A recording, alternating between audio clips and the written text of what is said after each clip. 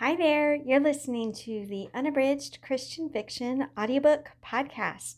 I'm your host, Alana Terry, and this season of the Unabridged podcast is the Terror in the Sky series. This is an unforgettable, fast-paced collection of 6 novellas that tell you the story of what happens when multiple strangers board a doomed flight. I hope that you enjoy this episode of the Unabridged Christian Fiction audiobook podcast. Chapter 3. I'm reading Annie, the same Dr. Seuss book she's heard 5,000 times before.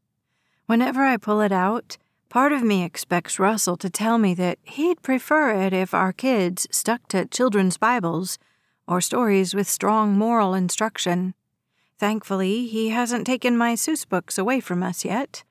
Maybe he remembers they're the first gift I ever purchased for his kids. Maybe my new husband has a hint of appreciation for the sentimental left in him after all. I like to do the voices while I read, which is guaranteed to get Annie off on a giggle spree. My end goal is to hear Andrew laugh. One of these days, I know it's going to happen. I already told you I believe in miracles, right? I've performed these books so many times, I let my mind wander off, back to the first few weeks of my courtship with Gospel Kingdom's recently widowed pastor. I was new to town, new to a lot of things, truth be told. I'd put on weight, partly due to stress, partly due to the fact that I was still terrified of being recognized. With this head covering, people don't stop me anymore. Don't ask me why I look so familiar. Don't look at me with a mix of both pity and fear when they realize who I truly am. I wasn't an obvious candidate for the secretary opening at Gospel Kingdom. I responded to an ad in the paper and showed up to my interview wearing a gray pantsuit. That was strike number 1. "Is this a Mennonite church?" I asked Russell when I saw the photo in his office of his congregants posing in front of the spotless white steeple. He gave a little chuckle, which led me to believe that this man was always that easy to laugh. "No, not Mennonite, although you certainly wouldn't be the first to jump to that sort of conclusion." I apologized for wearing trousers, for not having my head covering. I acted as if I had a closet full of floor-length skirts and color-coordinated hair kerchiefs to match, but Russell told me not to worry. "It's an old-fashioned dress code," he explained, "but we're a family here and we like our traditional ways." Somehow he managed to speak these words to sum up the entire personality of his church in a single word: traditional. And yet did so without making me feel at all inferior or ashamed of my more contemporary appearance. "Can you tell me about your spiritual journey?" Russell asked. It wouldn't have boded well for my prospects at landing a job if I were to tell him that, honestly, I thought about spirituality as much as I thought about garden slugs or tennis ball-sized hail. So I offered some sort of non-committal response like, "Oh, well, I grew up going to church pretty regularly, then kind of fell away. Still love God, just haven't been connected to an actual congregation for a while." Before I knew it, Russell had opened up his Bible, set it on the table between us, and was explaining to me truths about Jesus I'd never heard before, answering questions about the Lord that I never even realized I was wondering. "Do you want to ask Jesus to forgive your sins? Are you ready to make him Lord of your life?" he prompted.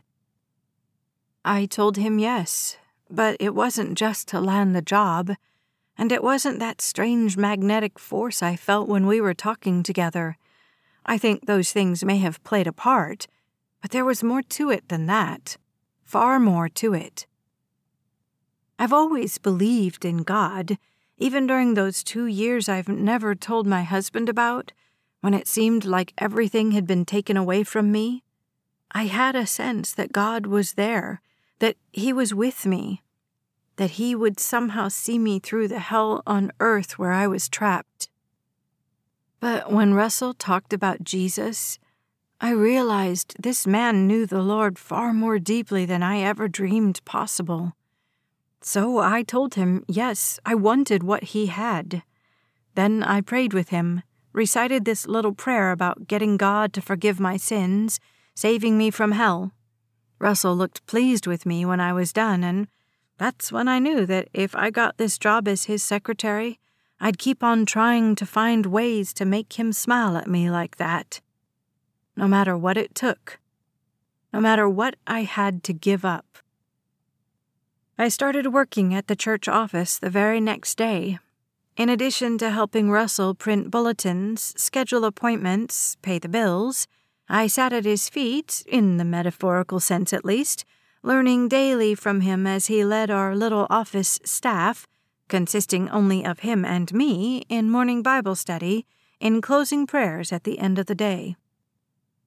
I wasn't deliberately keeping my past from him, but things moved so quickly from there. I was excited about my newfound faith, and it was impossible to distinguish my spiritual awakening with the emotional connection I felt with Russell whenever the two of us were together.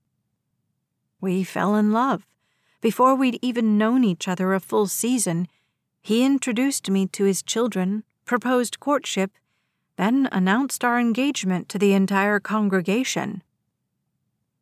And now, here I am, stepmother of 4, struggling to work my way into this family that managed to get along swimmingly on their own before I came around. A grateful bride, thankful for the sense of protection and security that comes from belonging to Russell and his family and his church, even if they are a little strict by worldly standards. I'm happy to be with Russell. I'm happy to call his children my own. Once we return from meeting his side of the family, Russell wants me to adopt the kids. I'm not one to argue. I'll never be able to bear Russell the quiver full of offspring his heart is set on. The least I can do is formalize my relationship to the 4 he already has. I'm not who he thinks I am. But maybe, with a little luck, a lot of prayer, and some very powerful miracles, things will work out all right in the end. Maybe, just maybe, I'll look back on these past few months and realize how blessed I really am. And if Russell finds out the truth, well, isn't he the one who said that we're united now, that nothing but death will ever part us? I keep waiting for the day when I'll wake up and actually feel like Anastasia Strickland, wife of Gospel Kingdom's pastor, when I can look at Russell's kids and not feel the pangs of guilt at my deception when they call me Mom. And if that day never comes, I just have to remind myself it at least beats where I came from. The Lord works in mysterious ways. Maybe, just maybe, He brought me to Russell and his kind, albeit quirky little church, in order to offer me the stability and protection I needed so many years ago, those days I'm trying so hard to forget. Is it possible that Russell felt like a safe option for me because of the way he and the others at his church avoid technology as much as they do? I admit the fact that Russell wouldn't ever think to Google my name or stumble across news articles from 10 years ago was an added bonus when we started dating.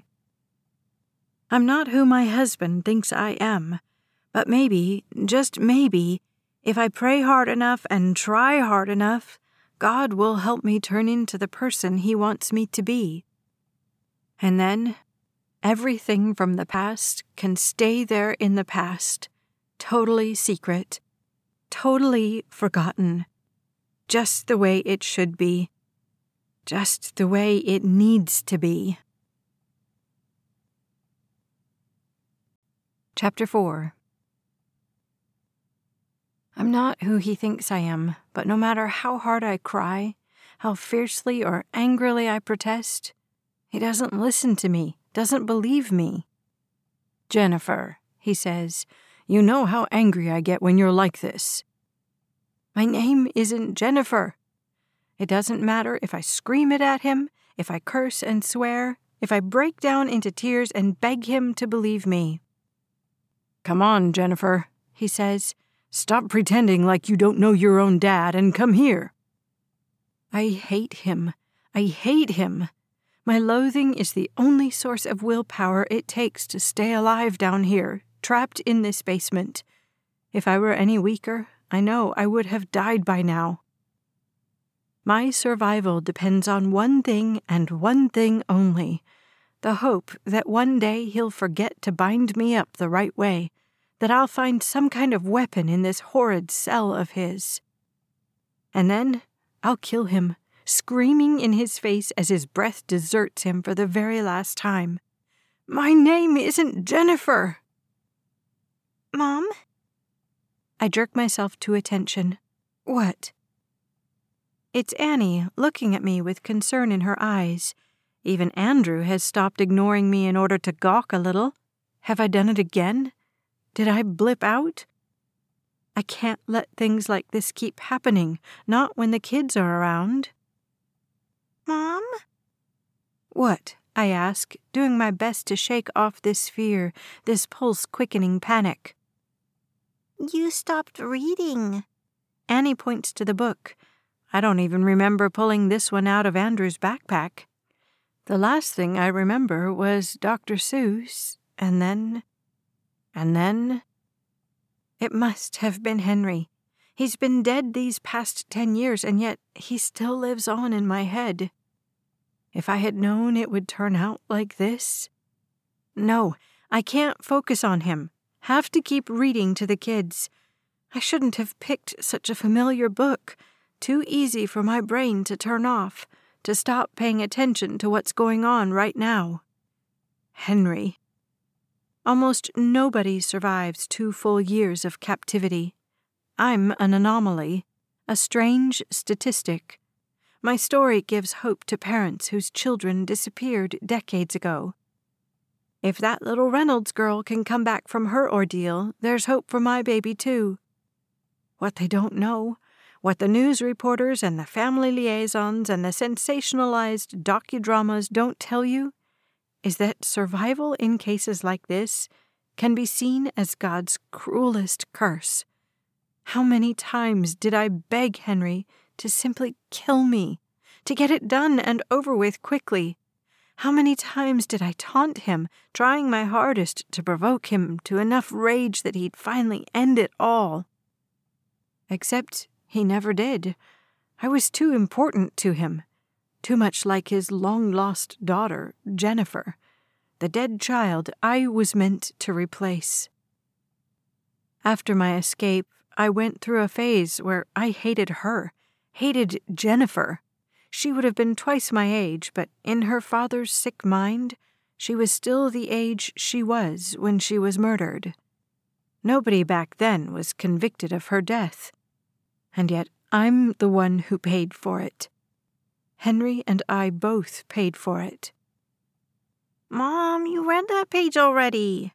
Andrew's voice is whiny, and I'm too distracted by these daydreams to feel excited about the fact that he's voluntarily called me Mom without having to be reminded. It should be good news, a great step forward in our quest for familial unity. And yet, all I can think about is that we haven't even left the runway yet. A few stray passengers are still boarding, and the kids and I have hours of travel ahead of us. Russell has the easy job. He'll fall asleep with his Bible while the 2 older girls read quietly in their seats. And here I am with a squirrely little preschooler who can't go 2 minutes without asking me a dozen questions, and her 5-year-old brother who wants nothing more than to make my life miserable enough that I abandon his father and leave him alone to miss his mom in uninterrupted solitude. I feel sorry for Andrew, I really do. My parents split up shortly after I escaped Henry's basement. Dad didn't remarry until a few years ago, and even now it's strange to picture him with someone else. I need to stop thinking about my past need to focus on what those books about trauma say. I survived because I'm tough. I'm a fighter. I'm a warrior. I did what I had to do to survive, and nobody has the power to victimize me ever again.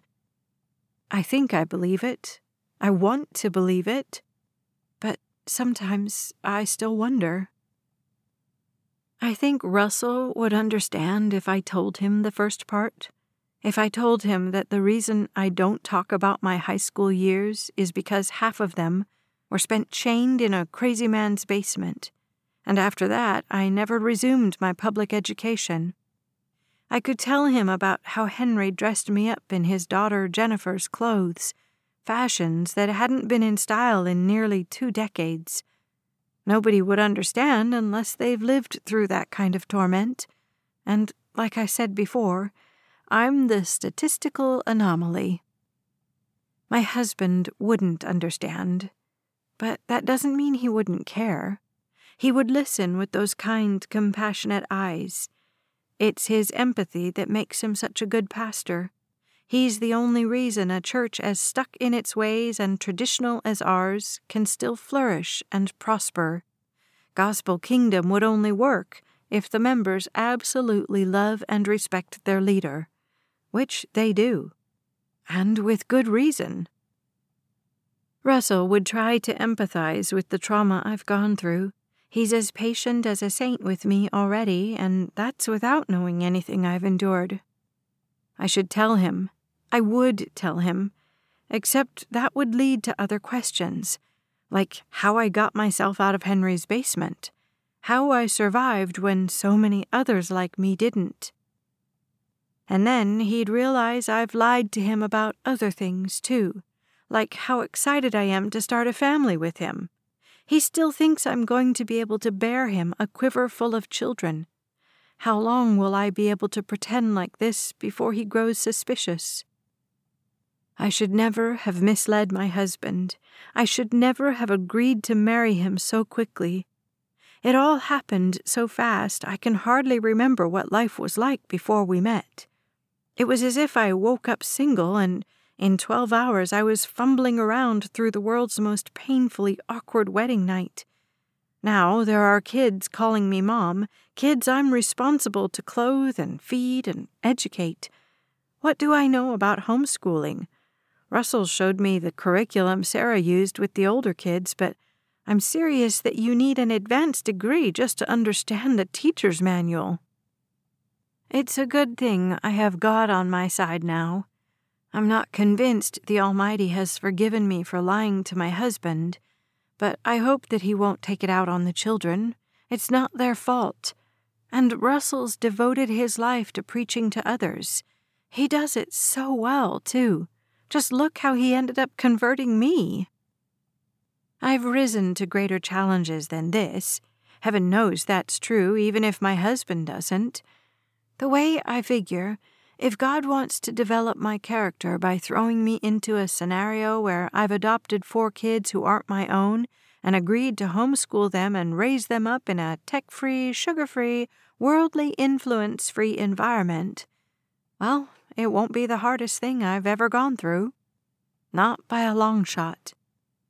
I survived 2 years in Henry's basement. I survived 2 years calling him Daddy, pretending to be his murdered daughter, wearing clothes that were 2 decades too old. I survived the beatings, the assaults, all of it.